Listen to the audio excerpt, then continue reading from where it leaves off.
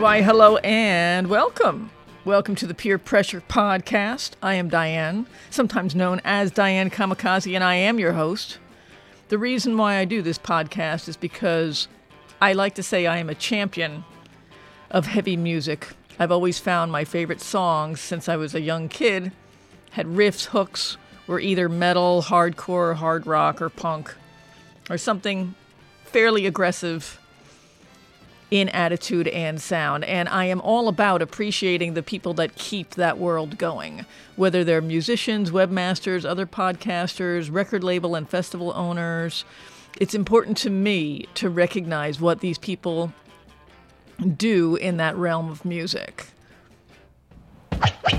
So, I am here to bring them to you in a different context, more than a Wikipedia entry or a press release, a little more personal and a lot more fun. I'm a rocker for life, and I hope these episodes do make a difference. Send me feedback at diane@wfmu.org, and my Facebook page is Diane Kamikaze Farris, Rocker for Life. Like my page there, and I will keep everybody updated on podcast episodes in that space. Thanks so much for listening, and stay tuned.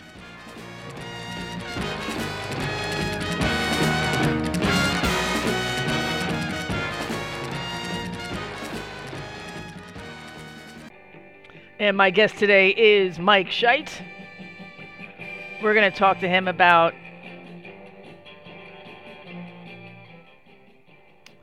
the illness and the surgery that he underwent, the new Yob record, and let's get right to it. And I'm very excited to bring on my peer pressure guest for today.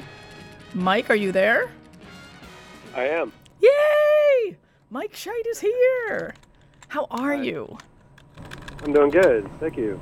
Very good. How are you? I'm good, and thank you so much for making the time and coming on to the radio show.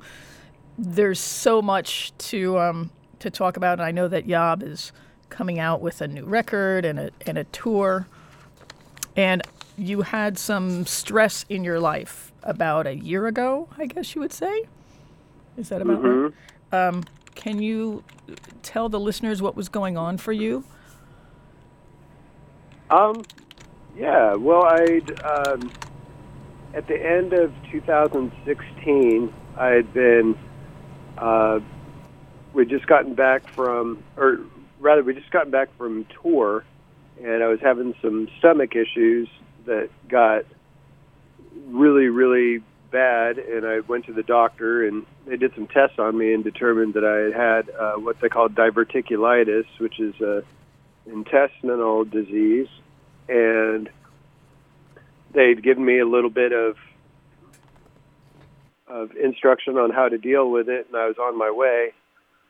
And then we did a run with Neurosis, and everything seemed fine, though I kind of did have just a little bit of kind of discomfort the whole time. But in January, I had another attack of it that was significantly worse, and it went from being worse to having like this mortal sense of dread in a moment, where initially I had thought that maybe I would go to the doctor the next day if I hadn't felt better.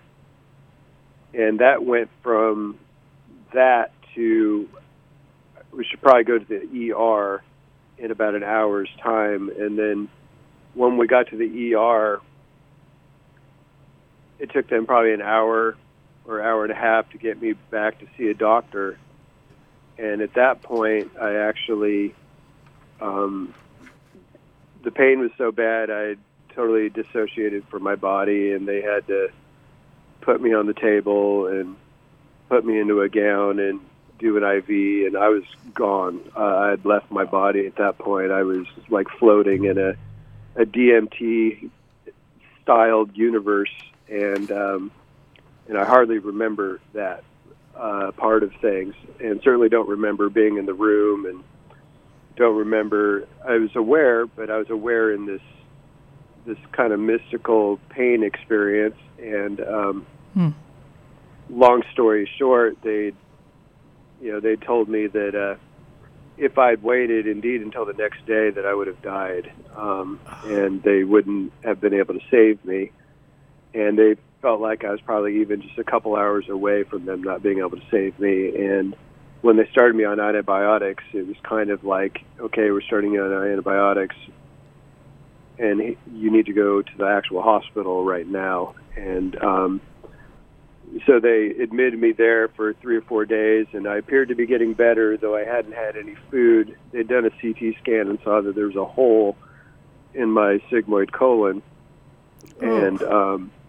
And so, but, they were doing these quick CT scans just to kind of gauge if it was getting worse, and they didn't see it getting worse, and the way they were gauging it was by how much air was inside my body cavity, because the air was coming from that hole. Oh, and wow. So I'd lay down, and I'd feel pain go from the bottom of my lower stomach all the way up to my chest, like, watching bubbles in like a bottle of shampoo when you turn it upside down. Yes. And they go to the top. Oh. Well, that my entire air cavity, my entire body cavity was filled with these bubbles. Wow. And causing a lot of pain on top of everything else. But that seemed to be getting better, and they were going to discharge me, and I would come back and have what they call a more elective surgery versus an emergency surgery. Mm-hmm. Emergency surgery would have been many, many, many months of recovery and potentially a permanent colostomy, and this way it would be less likely for any of that. And so they gave me some soup to see if I could handle food, and I had a seizure from the soup. And then they basically rushed me into surgery, and the surgery was going to take 3 hours, and it took closer to 8 or 9 hours. And because I was just so messed up, but the surgeon, who I'm forever grateful to, Caitlin Clark, she was able to save a large amount of my large intestine, and I am without colostomy bags, though I did have to have an ileostomy for about 12 weeks. And that was the most humbling experience I've ever had. After that, I had another surgery to reverse it, and this wasn't public because I didn't want people to freak out, but I caught MRSA in the hospital. And then I also got shingles, which the MRSA had attached to the shingles. And so I was just hammered on the anvil for a good chunk of time, but I look back on it now, and parts of it are pretty hazy, and parts of it are still ring real clear and true. And it certainly had a profound impact on a number of things in my life. I am sure, and thank you for describing that, although I'm sure you're sort of getting tired of telling such a gruesome personal story. Yeah, I mean, a lot of what I do in my music and whatever is pretty personal, so I end up talking about those sort of things pretty often. And I know for some people it's too personal, and yet for other people I end up getting in these really amazing conversations with people who've gone through similar things, or people that relate to a particular lyric or whatever it may be, and it's very personal for them. And so we get to relate in a way that feels generally like it's kind of the way that I want to go through life, so I don't really mind. So relating to people in a closer, more vulnerable way. Yeah, I mean, that's our real lives in a lot of ways. I mean, sure, there's all the faces that we have to put on, to be out in the world, but it's all there's this pilot inside that's steering it all through and has all sorts of pretty intense experiences. So, I like to swim in those waters, and anyone who goes there too, and we can have those kind of connections. I mean, I don't mind. Yeah. It's pretty awesome. And everybody wants to know if you're okay. Yeah, I'm getting there. Mm-hmm. It's not 100%. It's not 100%, but it's certainly better than it has ever been since I got sick, and a lot of good's come out of it.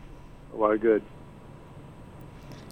Did you ever have a moment where you were really thinking, like, why in a negative way? I don't know you as a negative person, so there's a whole curiosity going on for me about, like, this is like a horrendous thing, obviously involves a great amount of pain and a full, I guess, change or transforming in certain ways a lot of habits for you.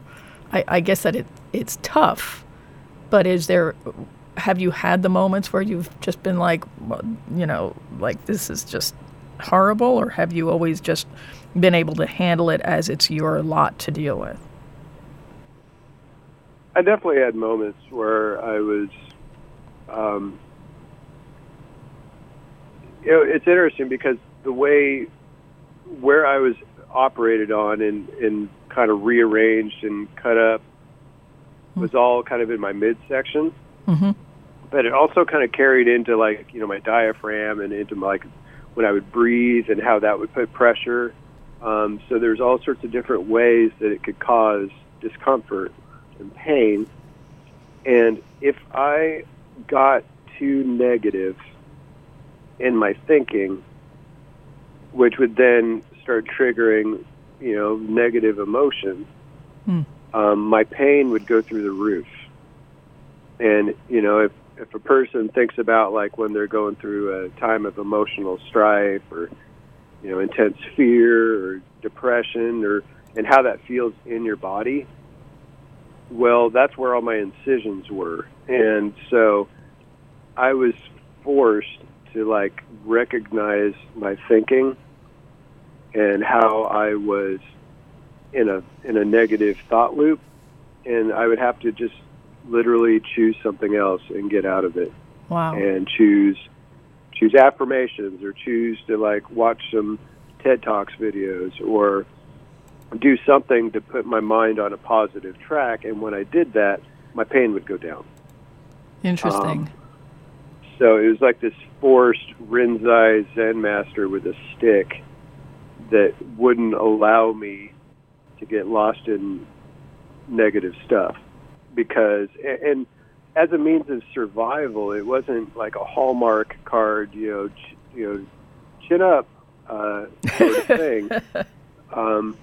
It was the kind of positivity of survivorship, and of really choosing, how do I want to use, how can I best use my energy in this situation to survive it, and also wanting, hoping to have some grace around it, and to deal with it well, because, I mean, life's terminal. Nobody's getting out alive, and we all kind of know on some level that something's got our ticket, and you never know when it's going to be. And so here I was going through all this, and with the very real thought that, maybe this is it. Maybe I had my last good day, and I didn't know it.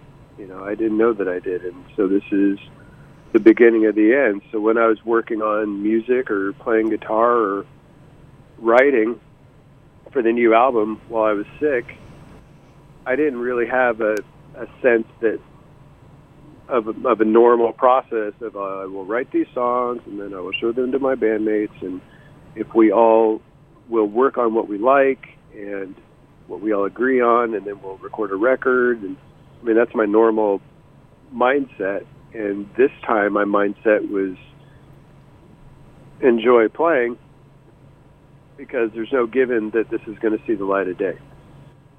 Wow. I'm so blown away by your distinguishing that your thoughts and your mood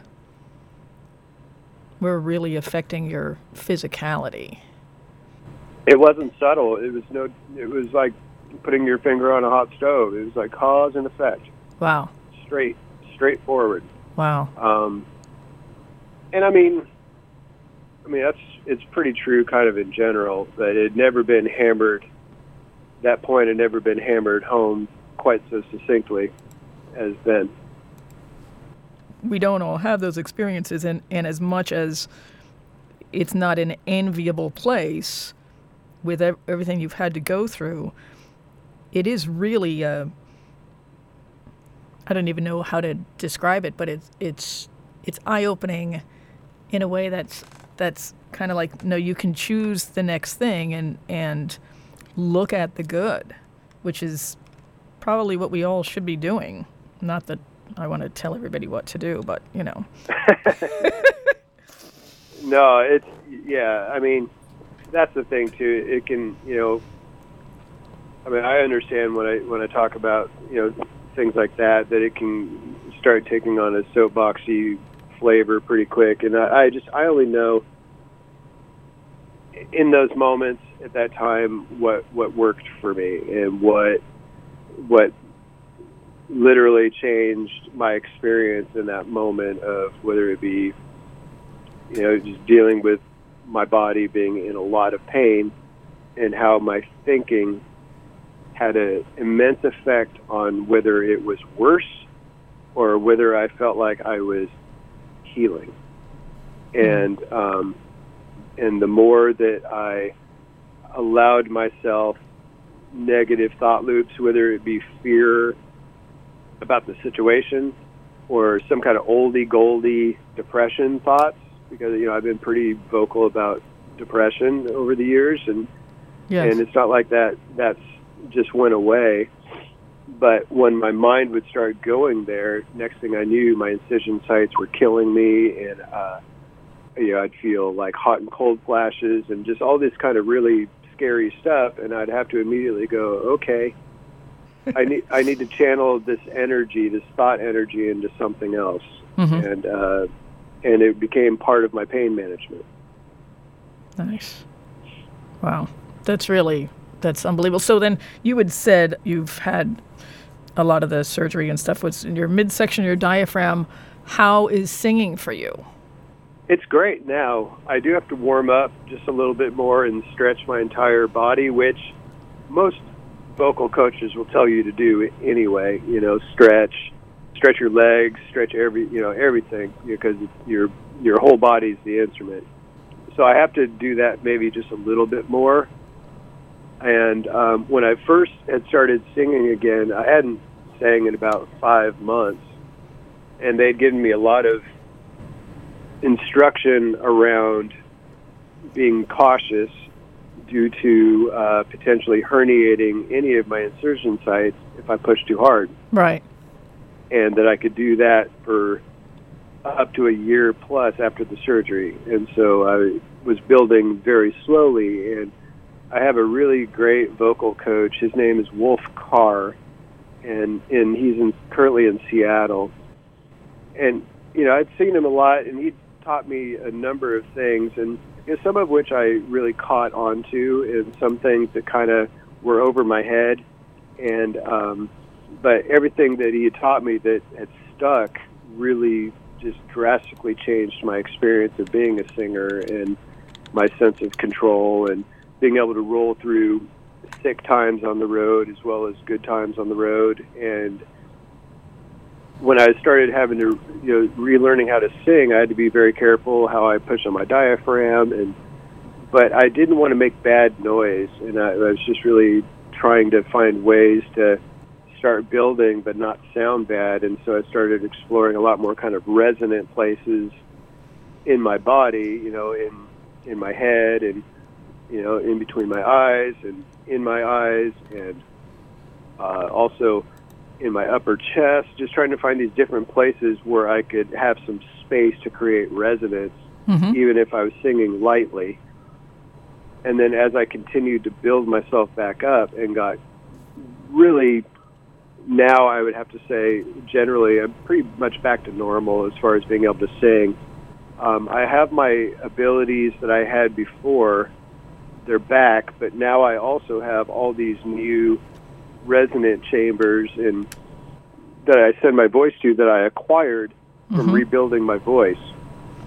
In a lot of ways, I'm better than I have been. That's so exciting. So are you saying that you are using your upper body as a reverb chamber?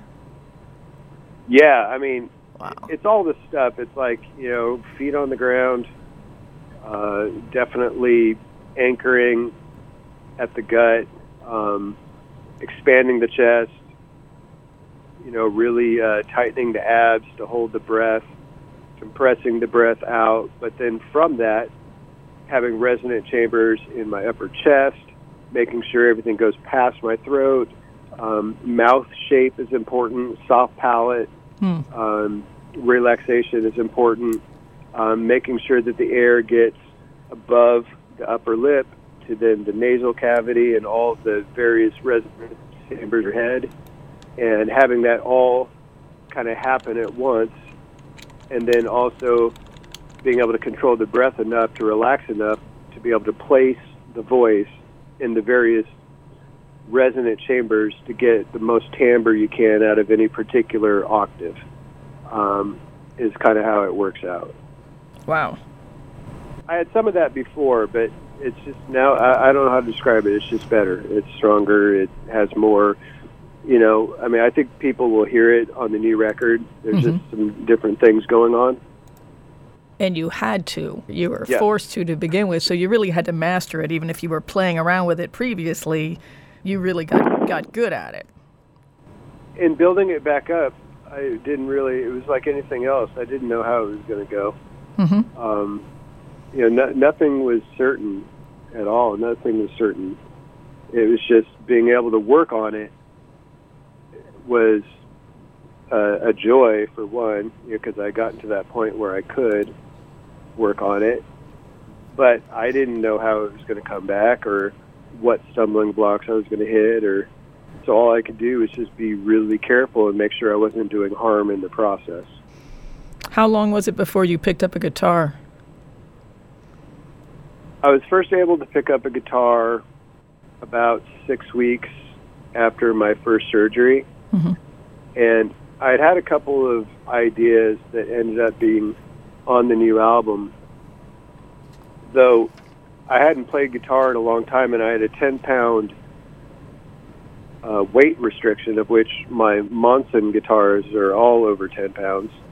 And so, and I was very and I had the ileostomy bag and my incisions that were healing, so I was very acutely nervous about not screwing that up. Brent Monson sent me a 7-pound guitar. Nice. Play. And so I just had my chair set up next to my bed and all my pedals plugged in and guitar in a guitar stand. And then as much as I felt able, I would just kind of move to that chair and play that guitar. And one of the great joys initially was hoping that I could remember what I had worked on, and I did. And it was like I had never stopped playing it, because I've always had this weird thing. I have a lot of friends who demo songs, or they demo all their practices, and we've never really done that. I've never really done it as a songwriter. I've always kind of worked on things, and if an hour later I couldn't remember it, then it wasn't memorable. And so I would just let a lot of things go. So to be able to play and remember what I'd played was great. I felt very encouraged by it. But then on top of that, music just started really pouring out and in very inspired ways. And as time went on, I went from playing guitar in little 15-minute spurts to, within a couple of 3 weeks, I was playing guitar up to, 6-8 hours a day. Wow. On a lot of drugs because of pain, but then the whole album kind of took shape within those next coming weeks. Tell me about the new record. So it's called Our Raw Heart. And was it written in the same way? Like, is the process the same for you, or has this one been different? Well, once I had the material and was able to bring it to Aaron and Travis, I mean, a lot of the process was similar. Mm-hmm. I write pretty much all the music and all the lyrics, but it's a band process. Like anything that I write or work on, it doesn't matter how excited I am by myself. I bring it to us, and then we become like the mirror for the material, the three of us, and it becomes pretty obvious what ideas actually are us, what gets the three of us excited, and what just kind of falls flat. And so anything that falls flat or it seems like it's like too much work, then either it gets put on the back burner or doesn't get used at all. Mm-hmm. And so the three of us then steward the ideas into the songs from there. So in that sense, it was very similar to how we've always worked. When I first got the green light that I could go and have a band rehearsal for my doctor, I told Aaron and Travis that I had a lot of ideas and that I had a lot to show them, and that we're all really excited. You know, we went from 4.5 months before that, not even knowing if we were going to be in a band anymore, right, to being able to have a practice. So there's this everyone was so, we were ready to get together, and I played everything for them, and they both kind of looked at me and said, well, that's an entire record. That's not ideas. It's been a completely structured out thing. And within that time period, we did a lot of demoing and working on the things and really ironing them out. We probably spent more time doing that than on any other album, and we've worked on all of them really hard. But there's something about this one where we really just carved out everything, every single kick drum hit and bass fill, and the way bass and guitar worked in certain ways, and how the vocal melody would then fit and what jarred against certain other kinds of melodies, so that everything really has its own space to breathe, and make sure that the flow, even in the most weirdest moments, that the flow still had the right swagger to it. But, one thing that was very different was in this whole process, I barely sang because I was still learning how to sing and trying to retrain my body. So by the time we walked in the studio, we had one song where I had demoed out some vocal ideas, and we all really liked those ideas. But then there were all the other tunes that were just mostly ideas in my mind, and I've done recording enough times in various environments, in collaboration environments where I just had ideas, and there was that few hours in the studio and then just go, go, go. And so I wasn't worried about being able to happen on the right things, though it was just one of the greatest studio experiences I've ever had, while at the same time being very, very difficult to find my way through this material with body memory and playing it, but not body memory and singing it. And that was different. I've never walked in the studio and not had at least a mumble melody of something. So we're so thrilled with how it turned out, and it was a hard fought at moments, but one scenario that we're really excited about. And we had a sense of joy throughout the whole process. Like a lot of our practices, half of them were hanging out, catching up, talking, and we'd play. But, our friendships were good to begin with, but throughout this whole process, it's just deepened, and we're stronger than we've ever been. I'm sure that those guys were really, really scared in terms of your physical, health for quite a while. Yeah, I mean, they hadn't seen me for a while, and when they first came to visit, I mean, I'd been losing weight on my own. I'd kind of made a decision about a year before I got sick that I had to turn some things around and that I wasn't taking responsibility for my depression and treating it like the illness that it is. And so I had, gotten back on a health plan and gotten back on a light dose of depression meds and got a gym membership going again and was turning my life around, and it dropped weight and put on some muscle and was starting to feel pretty good. And then I got sick, and no one was able to come and see me for a while because it was an acute situation for a while. But when they did come to see me, I was about 40 pounds lighter than the last time they saw me, and it was a shock. Because over the whole process, I lost about 70 pounds. Wow. In three and a half months, something like that. Ironically, I've kept most of that off. I think I've put on maybe 15 pounds since then. But I was buying a shirt the other day, and I was like, going, a medium shirt. It's just like, this looks so small, and I put it on, and I was like, oh, well, there you go. I'm a medium shirt guy now. There you go. That's cool. So is the record complete? The process is done? It's all done. And it comes out in June? Yes. Who's worked on the cover art? Orion Landau, who did Clearing the Path to Ascend. He did the Great Cessation reissue artwork. Oh. He's been Relapse's main layout artist since the 90s, early 90s, I want to say. So he's most definitely an aficionado of artwork and layout.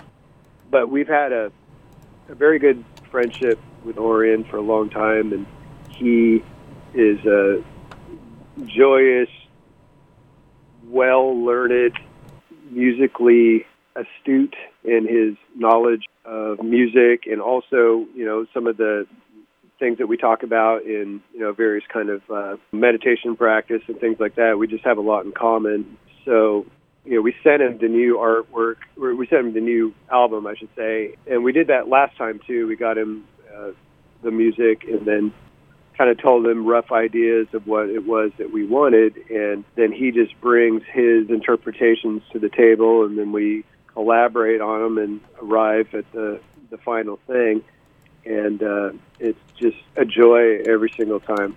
He really did a great job in this new artwork, too. I'm really excited for people to see it. It's really, really great. I think, if you don't mind, we'll pause here and get to your playlist, and we can come back and talk a little bit more about the record, and you've got an upcoming tour.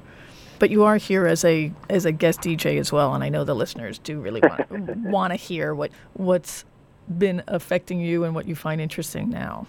So could you introduce a song for us?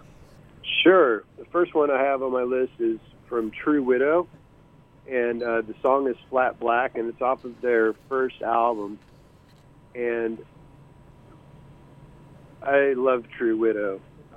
They have this, the way that they use space and atmosphere. I mean, it's very straightforward in a lot of ways, the way that they write. It's kind of like this, almost like if AC/DC was somehow funneled through Mozzie Star, and like the earliest Smashing Pumpkins, but on 33, and it just has this really stripped down, vibey atmosphere, and I just really love it. And the guitar tones and the restraint and the drums, and it's just, I forget their singers' names, but they both have just wonderful voices, and their music has really kind of stuck with me. I got to meet them once at Roadburn, and I'd missed their set, but hung out with them some, and we just had a great time hanging out. And I just look forward to being able to get to know their material more and more, because I'm really hooked. Nice. So my very special guest today is Mike Scheidt, and the first selection on his playlist is from True Widow. This is called Flat Black. Stay tuned.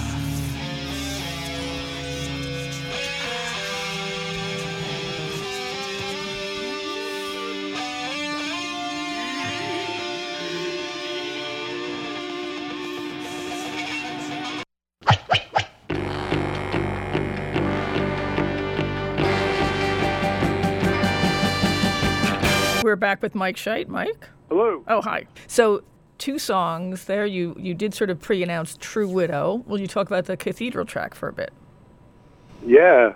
Well, I mean, Cathedral is really part of the reason that Yob even happened. And, you know, in the early Earache days, you know, Earache Records, where they were just turning out endlessly good albums.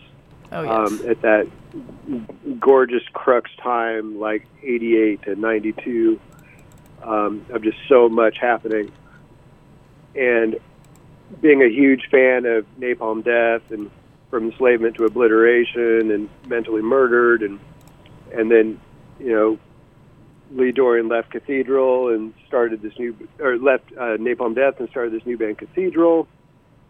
I, of course, rushed out and bought, you know, Force of Equilibrium, and wasn't really sure if I liked it. I was going to ask. You know, at the time, I was 20 or 21, and I just hadn't made the leap. Like, I loved Black Sabbath, I loved Trouble, I loved Candlemass. Cathedral was like taking that and then infusing the heavier kind of death metal-esque qualities too. Like, this was not like 70s throwback anything. This was heavy, new, slow. It was something different. And so I wasn't sure if I liked it. I went to go see a Grind Crusher tour.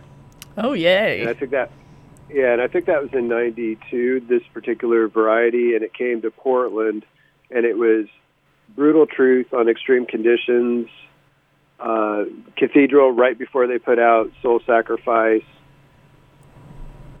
Carcass on Necroticism tour, and Napalm Death, Utopia Banished. Nice. And so Brutal Truth played, and of course it was astounding. Cathedral came on, and I just kind of went to the back of the room, like not really being very interested, and was just hanging out with friends until they started playing. And I went from not being interested to, within about 10 minutes' time, being at the front of the stage. And they blew my mind so totally that I was kind of like on fire for, I don't know, probably years really after that. And I started playing differently, and my riffs started getting slower. I joined the Cathedral fan club, which at that time they called the Cathedral Coven. Yes. And they sent out a Cathedral patch and a 7-inch that was, one side was Electric Wizard Demon Lung, the other side was Our Haunted Kingdom, which is pre-Orange Goblin. The song was Aquatic Fanatic, which was then released on Frequencies from Planet 10 on the first Orange Goblin album. Mm-hmm. And then they sent out a magazine called Reflections of Doom, and it was Lee's fan zine. And that's where I learned about Revelation, Pentagram. You know, these things weren't on my radar. So I just started digging into all of this music, and that really was the beginning of me. It was just a matter of time before I started trying to do my own band. And then shortly after that, Sleep's Holy Mountain came out, and I was pretty much done for at that point. Done for in a good way. Oh, yes. And the song Enter the Worms off of the Ethereal Mirror album, it's just such a great, great, great song. It's heavy, but it's immediate, and its flow is great, and the way Lee sings on it is just, man, he's a vocalist, a stylist. He has a lot in his repertoire that he will throw at it fearlessly. And, I have friends that don't like when he tries to sing and he's out of pitch. But to me, it's just like, I don't know, it's just this spirit of adventure and just throwing everything at it. And I respect that tremendously. And I've applied that spirit to my own vocal stylings. And they just really are a band that I return to without fail. Oh, yeah. Yeah, he's got the toolbox and really pulls out everything. Excellent choices. So we talked a little bit about Our Raw Heart, your next release. Is this the first release that you've done with Relapse? It is the first release that we've done with them where they have everything. So they're doing the CD, digital, vinyl, the whole thing. Oh, so you have dealt with them on different media releases? They did the vinyl for Clearing the Path to Ascend. They did the reissue of The Great Cessation, and they also did the vinyl reissue of Catharsis. So we've worked with them, I don't know, it's probably 5 or 6 years now maybe, but this will be the first time in the full-on sense. So then you have a tour scheduled, which is very exciting, with the Mighty Bellwitch. Yes. How are you approaching that tour? I mean, it's a month long, and you've got 25 days, 25 dates in that month. Yeah. I'm approaching it by taking care of myself now and making sure that I'm as strong as possible going into it. There are some things that I've found that I have to do a little differently, some of which are great and just lead to a better tour in general. Like my drinking, for example, is very minimal on tour now, and these days in general. And that makes for a better singing voice. It makes for better mornings. It makes for better loadouts for me, and not having to do it while being, some degree of, inebriated. Not that I ever, in the last number of years, got that hammered or anything, but just taking that out of the equation has made for a better tour experience. And so there are things like that. Obviously, I need to, I have to be careful with food and staying hydrated and these things. Some things that I have to do now that aren't my favorite. I can't hang out quite as much as I used to, like be out in the crowd before the show. I just grew up in punk, and where I want to be when a band is playing is in the crowd. That's where I want to be. Side stage, back of the venue, in a green room, that's not really where I want to be. If I have to go to the green room to stretch and warm up during a band, then that's just part of a routine that I have to do to do a good show. But now I kind of have to guard my energy, because I'll sometimes hit these weird walls where, and it's new, where all of a sudden my body just says you're done. And it's not like, historically, like being at a really long work day where I'm like really tired, but you're kind of getting through it. This will be like my brain shuts off, my body shuts off. I start getting this sense of like I have to go somewhere and go internal and lay down or whatever. My body will reset. So to me, the most important thing on the tour is take good enough care so that when we're on stage that we can give everything, and that is where my energy gets spent, And then after the show, then it's easy to hang out, and I'm already warmed up and I can sit down and, anybody that wants to talk, we can sit and talk. We're probably going to hire, which we've never really done before, some extra help, like carry things and set up gear and try to lighten my physical load a little bit. And it's because we haven't gone out this long since I've been sick. We don't know how I'm going to do. I really dislike it. I feel like I've always kind of felt like the day I can't carry my own gear is the day that I should stop, like this kind of punk thing, but it's like also like... Well, really, and you're getting better, though. I am getting better, and I can carry all that stuff, but it's more like for the long haul of a tour, just making sure that at no point have I pushed myself to the place where I would have to leave the tour, That's even more punk. Right. I don't want to do that. We need to make sure that everything's in place so that we can show up and do what we love to do at our top ability. To me, that does sound punk. That's like, we're going to take care of it, and there's no excuses, and the show will go on, and you need a little bit of help right now. Yep, I do, and it's humbling. That's kind of been a theme in this whole process, is having the rug pulled out from under you, and your control, or what a person thought of as control, is now gone. And then, just really having to dig deep and decide what kind of experience I want to have. Put my energy towards that experience. When you say control, were you trying, like when you had been diagnosed with diverticulitis, but you said you were trying to sort of keep it at bay yourself? Is that your way of control?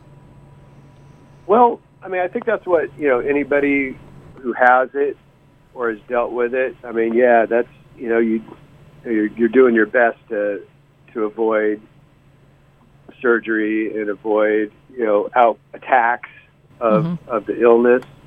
I think my sense of control within that, I still was up walking on two legs and two arms and eat good or bad food and have whatever kind of mindset or emotional state or whatever. And after I got sick, any of those things that I would normally just kind of take for granted all of a sudden became acute choices towards, does this help me heal or does this help me hurt? The example of having an ileostomy bag. The only control I had in that was how well do I take care of it. The fact that it's sticking out of my gut and my dehydration is like being in a desert. Because my large intestine was blocked off, so the reuptake of fluids, the only way that I could keep enough fluids was to drink water nonstop, which also meant that the bag was going nonstop. Right. And I had to change it 3 days a week. And it's just, anyone who's had it knows what I'm talking about. Talking about it too much starts to get into the TMI territory. Yes. But undeniably, when we're talking on the subject of control and what a person thinks that they have control of, there are things that can happen that all of a sudden the illusion of control becomes very, very, very apparent. And then the control then is, how do I deal with it? In what spirit am I going to deal with this? And I found that what spirit I chose to deal with it if I chose it in a certain way, my healing was better. If I didn't, it was worse. And asking for help is a really a gift that you can give others, because humans always want to help. It took me a while to figure that out. Yeah. Even in this process, I've when the GoFundMe was set up and I was sent a lot of support in a lot of ways. People sent me books, sent me personal messages and letters and gifts, and the GoFundMe. And whenever we've played shows and people will come up after the show and say, thank you so much for playing here. And to me, I've always felt like, well, yeah, thank you. Lots of bands are touring right now. And just because a band is out on tour with an album on a label is not a guarantee that people are going to come to that show. And so the fact that people come out, like, to me, that's like the miracle. And so I always feel like we're in debt to the people who come and see us. And in the process of being ill and having to be in a place to accept help and understand that I was being helped because people wanted to give back to us and wanted to give to me and wanted to keep that it was, I don't know. I mean, it was phrased to me in a number of ways. It's hard to talk about because I still kind of struggle with it, I guess. But I think having to learn how to accept help was and continues to be an immense teaching. We can all totally vibe on that. Yeah. Makes sense. And yet, I know personally, it's like, I love helping people. And you probably do me too. Of course. It's like yes, people absolutely. love to teach, people love to help, but it's the asking and the rawness of saying, I can't do this myself. I wonder if that is, if it's like an admitting your ego telling you, like, no, you cannot say you can't do that. Well, and there's, I carry around, and maybe it's from depression, I don't know, but kind of a core sense of unworthiness that is like a weird reverse narcissism. And that I've realized in this process, like I've realized that like there's a point where modesty is like neurotic, and it's no longer actually modesty. It's like a ego trip, but in a opposite direction of being the cool guy. It's being the uncool guy. I think that's a punk thing. Well, I think there are points about it that are positive, and then there are points about it that cuts a person off from living a good life and in communion with the people around them and being part of a spirit of reciprocity that just naturally occurs when people are feeling like they're part of a whole. So I've had to learn how to accept those gifts, and obviously with the example being, of course, if it's my friends or if it's somebody that I care about, or not even that I care about, just something that I hear about that's like, wow, I just feel compelled to be a part of the solution to this problem. That is, like I said, it's an ongoing lesson for me, and it's been a very, very good one. It's made me more gracious with people when they're being nice to me. Like, and not awkward and wanting to argue with them about, yes, don't mention me in the same sentence as these people. Those are my heroes too. It's just was so messy and awkward before, and now I can kind of be more gracious about it, and it just feels better in general. And I'm not insulting anybody's intelligence because they're telling me something they want to tell me, and so I get to actually hear it. Yes. Coming right off of those words, is there any advice that you would give your younger self in terms of reflecting on what people say to you? To accept the gift of the fact that another person cares about you enough to want to help and to receive that gift, and then to also steward the gift. And so you steward it by applying it and making the situation better, and then with that sense of having been helped, having been part of a community, having become stronger in the process, then that allows, in my example, to be then to write a new record, to be helpful out in the world and helpful to my friends and give it back, and this circle of support continues. Really, nobody helps if they don't want to, really. I mean, nobody just goes out of their way to tell you how much they care if they don't want to do it. So it's an incredibly joyous, rare, wonderful thing that shouldn't be taken for granted, Nice. And then, so tell us something that you say that you're very good at.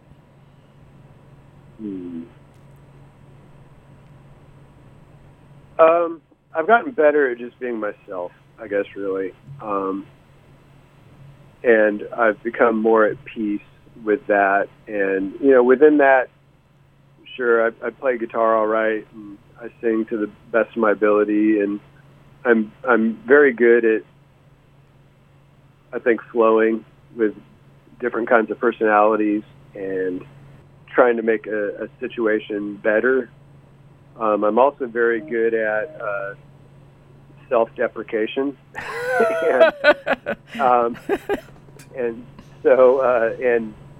I'm very good at tearing myself down if I get into the right frame of mind, and I can do it sometimes for years at a time. And so part of the process of being ill and coming back from it and just having this sense that really, it's not even a sense, it's just a fact, a knowledge of fact. Like the difference between reading about a strawberry and tasting a strawberry. I've tasted the strawberry of mortality, and yes. I know that time is not a given, that life will go on, but not necessarily, or definitely not in this form.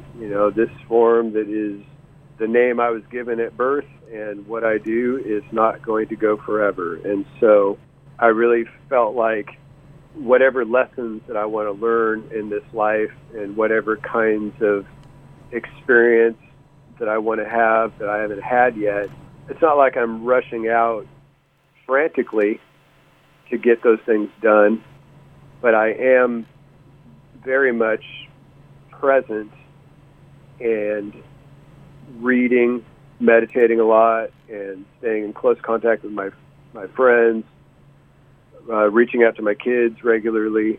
They're all grown up now, so they're all running around, doing their thing, and I just make sure that they know I'm thinking about them, and just trying to live as good a life as I can, and knowing that when I almost hit the deathbed, that moment, I'm going to come back to that moment. And between now and then, I want to make sure that I'm living well enough and have dug deep enough that I can meet that moment with grace. That's what I hope for. And that I've done good along the way, and anything that I've done that hasn't been so good in my life, that I can antidote that with being better. I know I'm going to make a lot of mistakes. I'm not really worried about that. I'm worried about just making sure that life is well lived, that it and any kindness that I experience or come across is not taken for granted. I got that. That's kind of a weird, long-winded answer to your question. I barely even answered your question. I don't know. No, but you did, and you're working through it. And my request for you is that you lighten up on yourself. Just That's a good one. Yeah, I'll take it. all right, good. That's good advice. We're going to your playlist. What do you want to start next with? Let's take a look. I guess I would go from here to Savages and the song Adore. Savages are kind of they're a new band to me, but I've listened to them quite a bit and watched their live footage, their live things that they did on KEXP, and they're so passionate and present, and the song Adore, it just has such this incredible sense of immediacy and passion, and once again, space. The way that they use space, I just really love. And when the song builds up to the final kind of crescendo, it's just a wondrous thing. Nice. So my very special guest is Mike Scheidt. Here is Savages. Please stay tuned.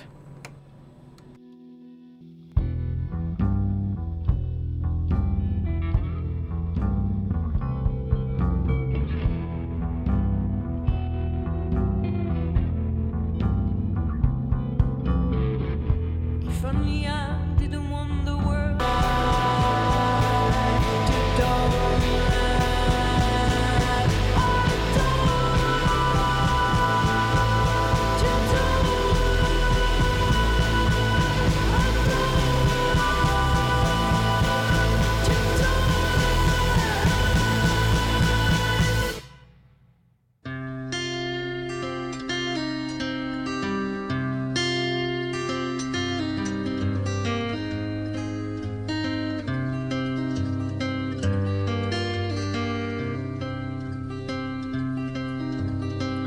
Hey, Mama, when you leave, don't leave a thing behind.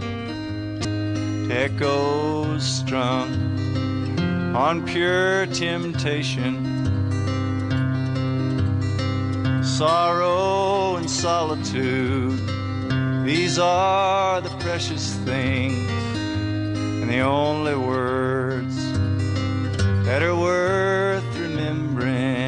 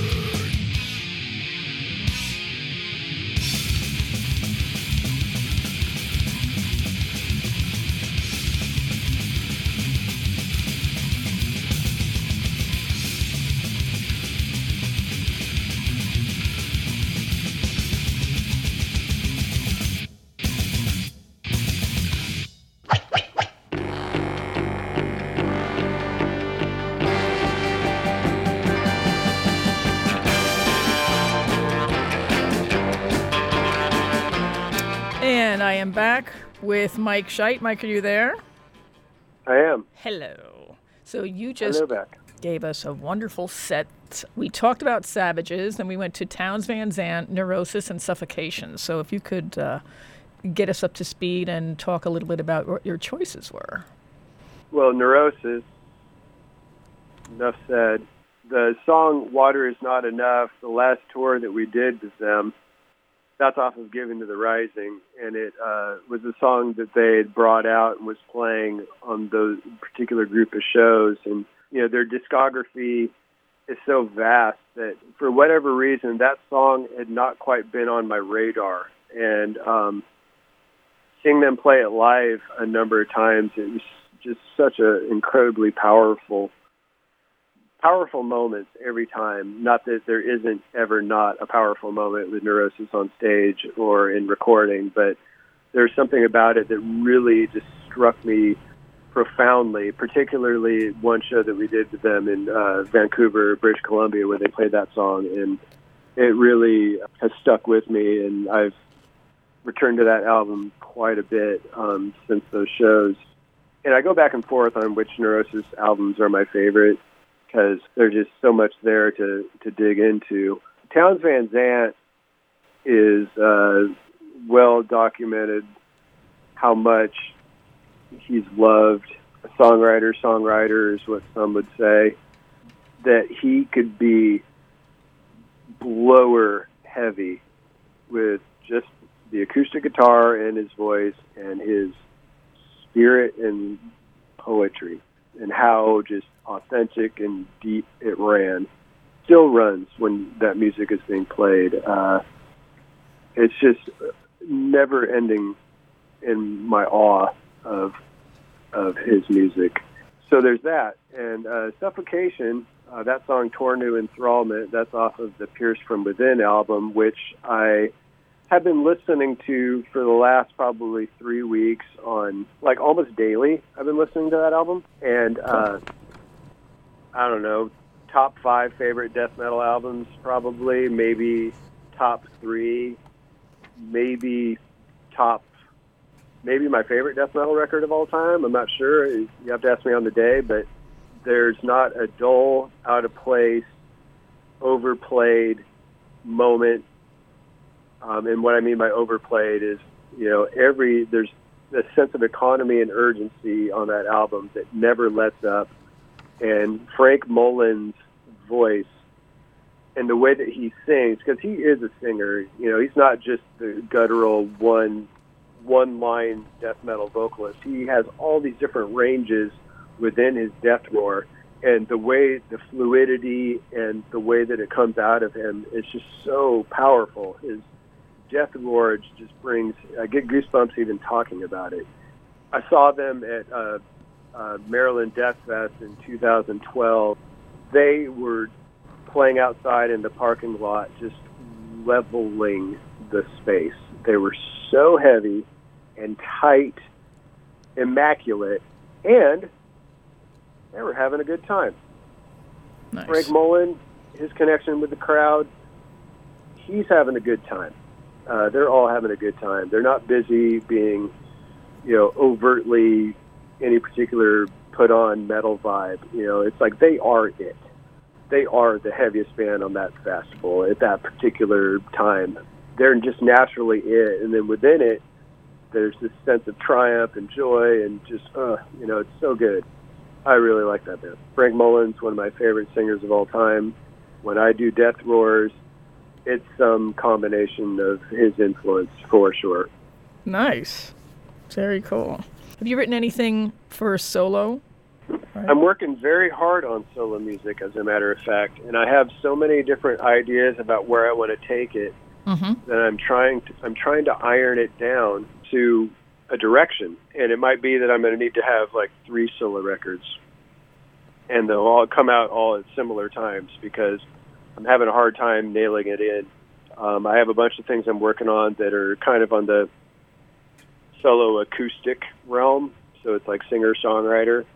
But I've also been playing bouzouki quite a bit, and I'm having a bouzouki that's being made for me by Phil W. Crump in the Bay Area, or he might be in Northern California. I'm not sure, but I'm really enamored with the bouzouki. I'm a huge fan of Daniel Higgs and his work with banjo, or David Eugene Edwards and his work with banjo, and just that sense of like freedom in playing like drone instruments and writing songs, but then being able to go off road at any given moment.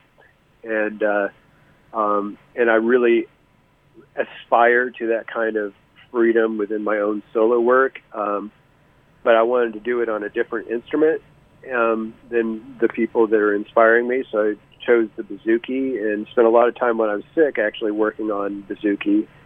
So I know that that's going to come into play somewhere on the acoustic, on the solo music, but I also have a lot of originals that I've been writing that I feel like are kind of geared more towards like an electric environment where it's going to be more in pitch, like at a rock and roll kind of pitch, like maybe a D standard, and perhaps less distorted, perhaps with keyboards and drums, and perhaps something that's also very sparse and wide open. True Widow is certainly an influence. Some of the Black Angel stuff I would say would be an influence. Certainly Neil Young and Crazy Horse are an influence. So I don't know how that's all going to play out. A lot of Depeche Mode I've been listening to as well. So it could be something very far out and weird, and who knows. But I'm not afraid to try new things, and I feel a lot of different kinds of music right now that isn't Yob or my other projects related, and I definitely want to see all those things through. Nice. The last time you were on was not that long after your solo record came out, and you talked quite a bit about what it's like to play solo, and there's no safety net, and you sort of can't just hide behind volume and things like that. Do you have any thoughts on doing solo touring? I'm definitely going to. I've done some, though. I mean, I've been playing solo since, I don't know, probably 2012 maybe, or 2011. Mm-hmm. And it's only been in the last year that I've started to feel actually comfortable doing it and not been so hard on myself about it, and letting the moment just really be, and not having a bunch of narration in my head as it's going along. I've had a lot more joyful experiences playing solo as a result, and felt a lot more comfortable in going into kind of uncharted territory. I have a new piece that I do live that involves vocal loops, and I have a Tibetan rattle and a singing bowl and some bells, and it's all stuff that I put on loops, and then I'll intersperse like throat singing with it, like Tibetan style throat singing and various mantras, but also then singing in English over the top of it. And so just really trying to do a lot of different things with the solo music and create spaces that are hopefully interesting to climb into. But even if no one else is listening and I'm playing for 100 people that I'm now the jukebox and they're talking over me, that's fine too, because I'm working on this stuff. And so in a way, what better place is it? Like, I don't have the requirements for how a crowd's supposed to be or how it's supposed to be received or anything like that. Any of my fears around being bad or sounding bad are much less. And now it's more just about the exploration and figuring it out and doing it how I would like to do it, and trying to happen upon my own personal expression that that my heroes have found theirs.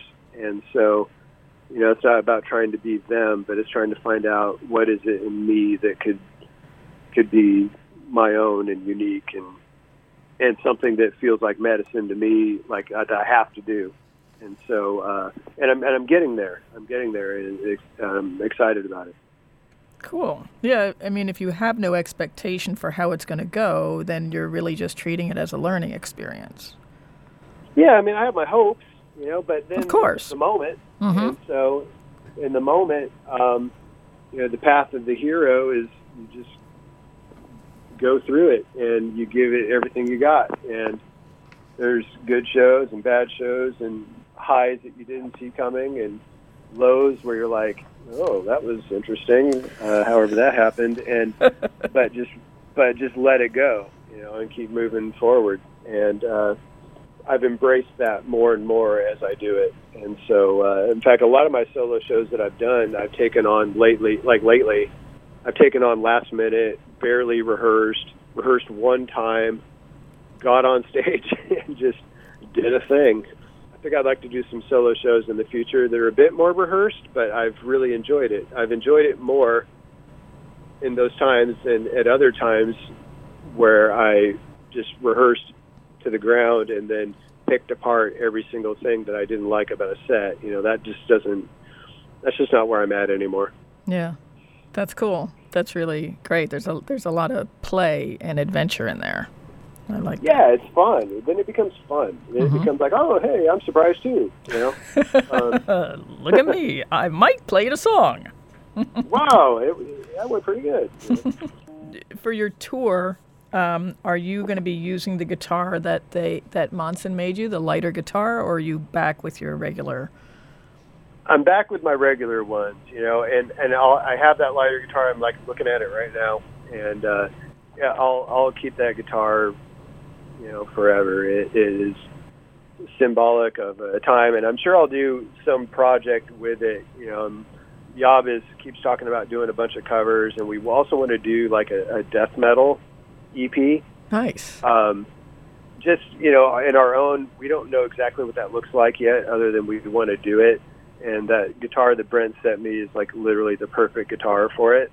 So I'm excited to apply it to that project. But yeah, my main guitar, my number one favorite one, which is the zebra striped top with the black walnut back and hard rock maple neck through, and I currently have bare knuckle Black Dogs pickups in it, and I've done a lot of kind of work on it to like really get it to the way that it's really become streamlined to what I do and how I feel. But like when I play that guitar, it's 12 pounds.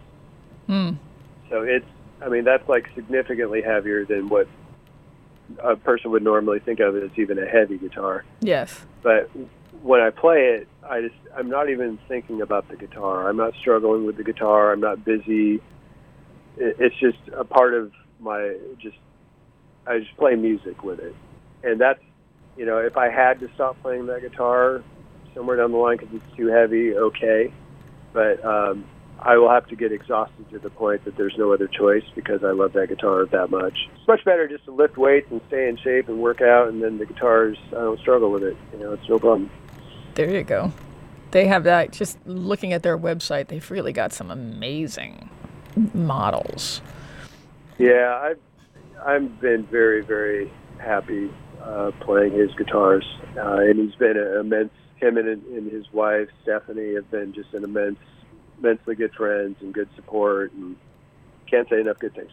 Well, Mike, I want to really thank you for making the time. I think we'll have time for maybe one more song, but thanks for being so open about your situation and everything, and for taking on exactly what's happened to you and saying that it's perfect, like that it worked. You were talking about not feeling sorry for yourself, and I get that. I get that you're rebuilding and you're really psyched, and that shows. And there are many of us that are really psyched with you. Well, part of that's my own, the force of life in that we all have.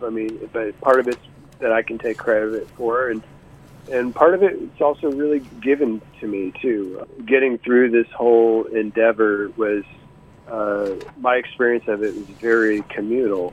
In times where I couldn't do things for myself, and so it's my deepest hope that our shows coming up and our new album, that it really is received with the gratitude and that it was created in, and that it's something that we can share, and it wouldn't have existed at all if I hadn't been helped. And so it's part of the circle, is what I hope.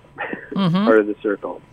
And what's the best website to find out about your tour and your happenings? Well, there's a couple of them. There's, the Relapse Records website for sure. Also, our band page, the Yob Facebook page, is updated and current on everything. We also have a website called yobislove.com. It's a funny thing. We never really came up with that phrase, Yob is love, but it's something that's come back to us so many times from so many people that when we're looking for domain, that one was wide open. We're like, all right, that's it. I saw that used as like a hashtag during the benefit shows for your medical. Yeah. Mind-boggling to me. It is. We're there for you, really, and we get that you're there for us too. It's pretty awesome. I'm lucky. So thank you. So, what song would you like to go out with? Yeah, that's a good question, but I think I'm going to choose. Dinosaur Jr., Ocean in the Way. I've been a Dinosaur Jr. fan for a really long time, since the late 80s.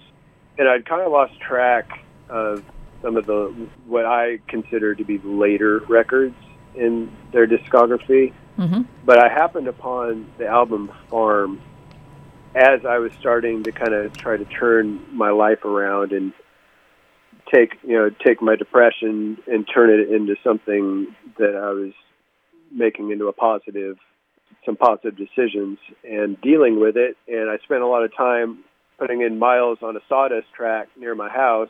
And I listened to Farm probably every time that I ran for, 6 or 8 months. It was on repeat. And it's just such an amazing album from Dinosaur Jr. So great. So many just wonderful songs. His soloing is out of this world. His voice is great. Just everything's just exactly what you want from Dinosaur Jr. For me, anyway. And the song "Ocean in the Way" is just so beautiful and lovely, and I never not feel good when I listen to it. Sounds like a perfect going out song. Thank you, Mike Scheidt. Thank you so very much. Today has been really wonderful. And thank you.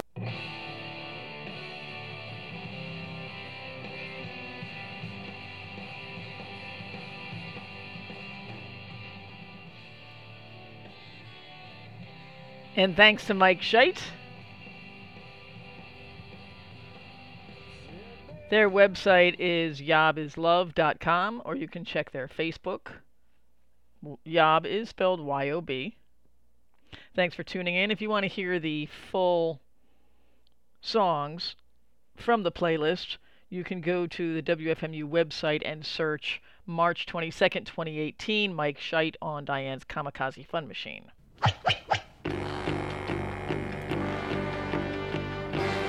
And that concludes another podcast episode. Thank you so much for tuning in. More on the way. I am Diane Kamikaze. Check my Twitter and my Instagram. Handle is one word, Diane Kamikaze. Kamikaze ends with an E. On Facebook, you can find me as Diane Kamikaze Faris, Rocker for Life, and Making a Difference. The full link to my index of shows and podcasts can be found on wfmu.org/playlists/DK. That's a capital D and a capital K for an expanded version with lots and lots of music, wisecracks, and fun stuff. I'm going to be working on encore presentations, and I've got years of old interviews and podcasts. So if there's something that you'd like to see reposted that you missed, please get in touch. Send me email, diane@wfmu.org. And be sure to subscribe to the show, and if you like it, please rate it and review it. Wow.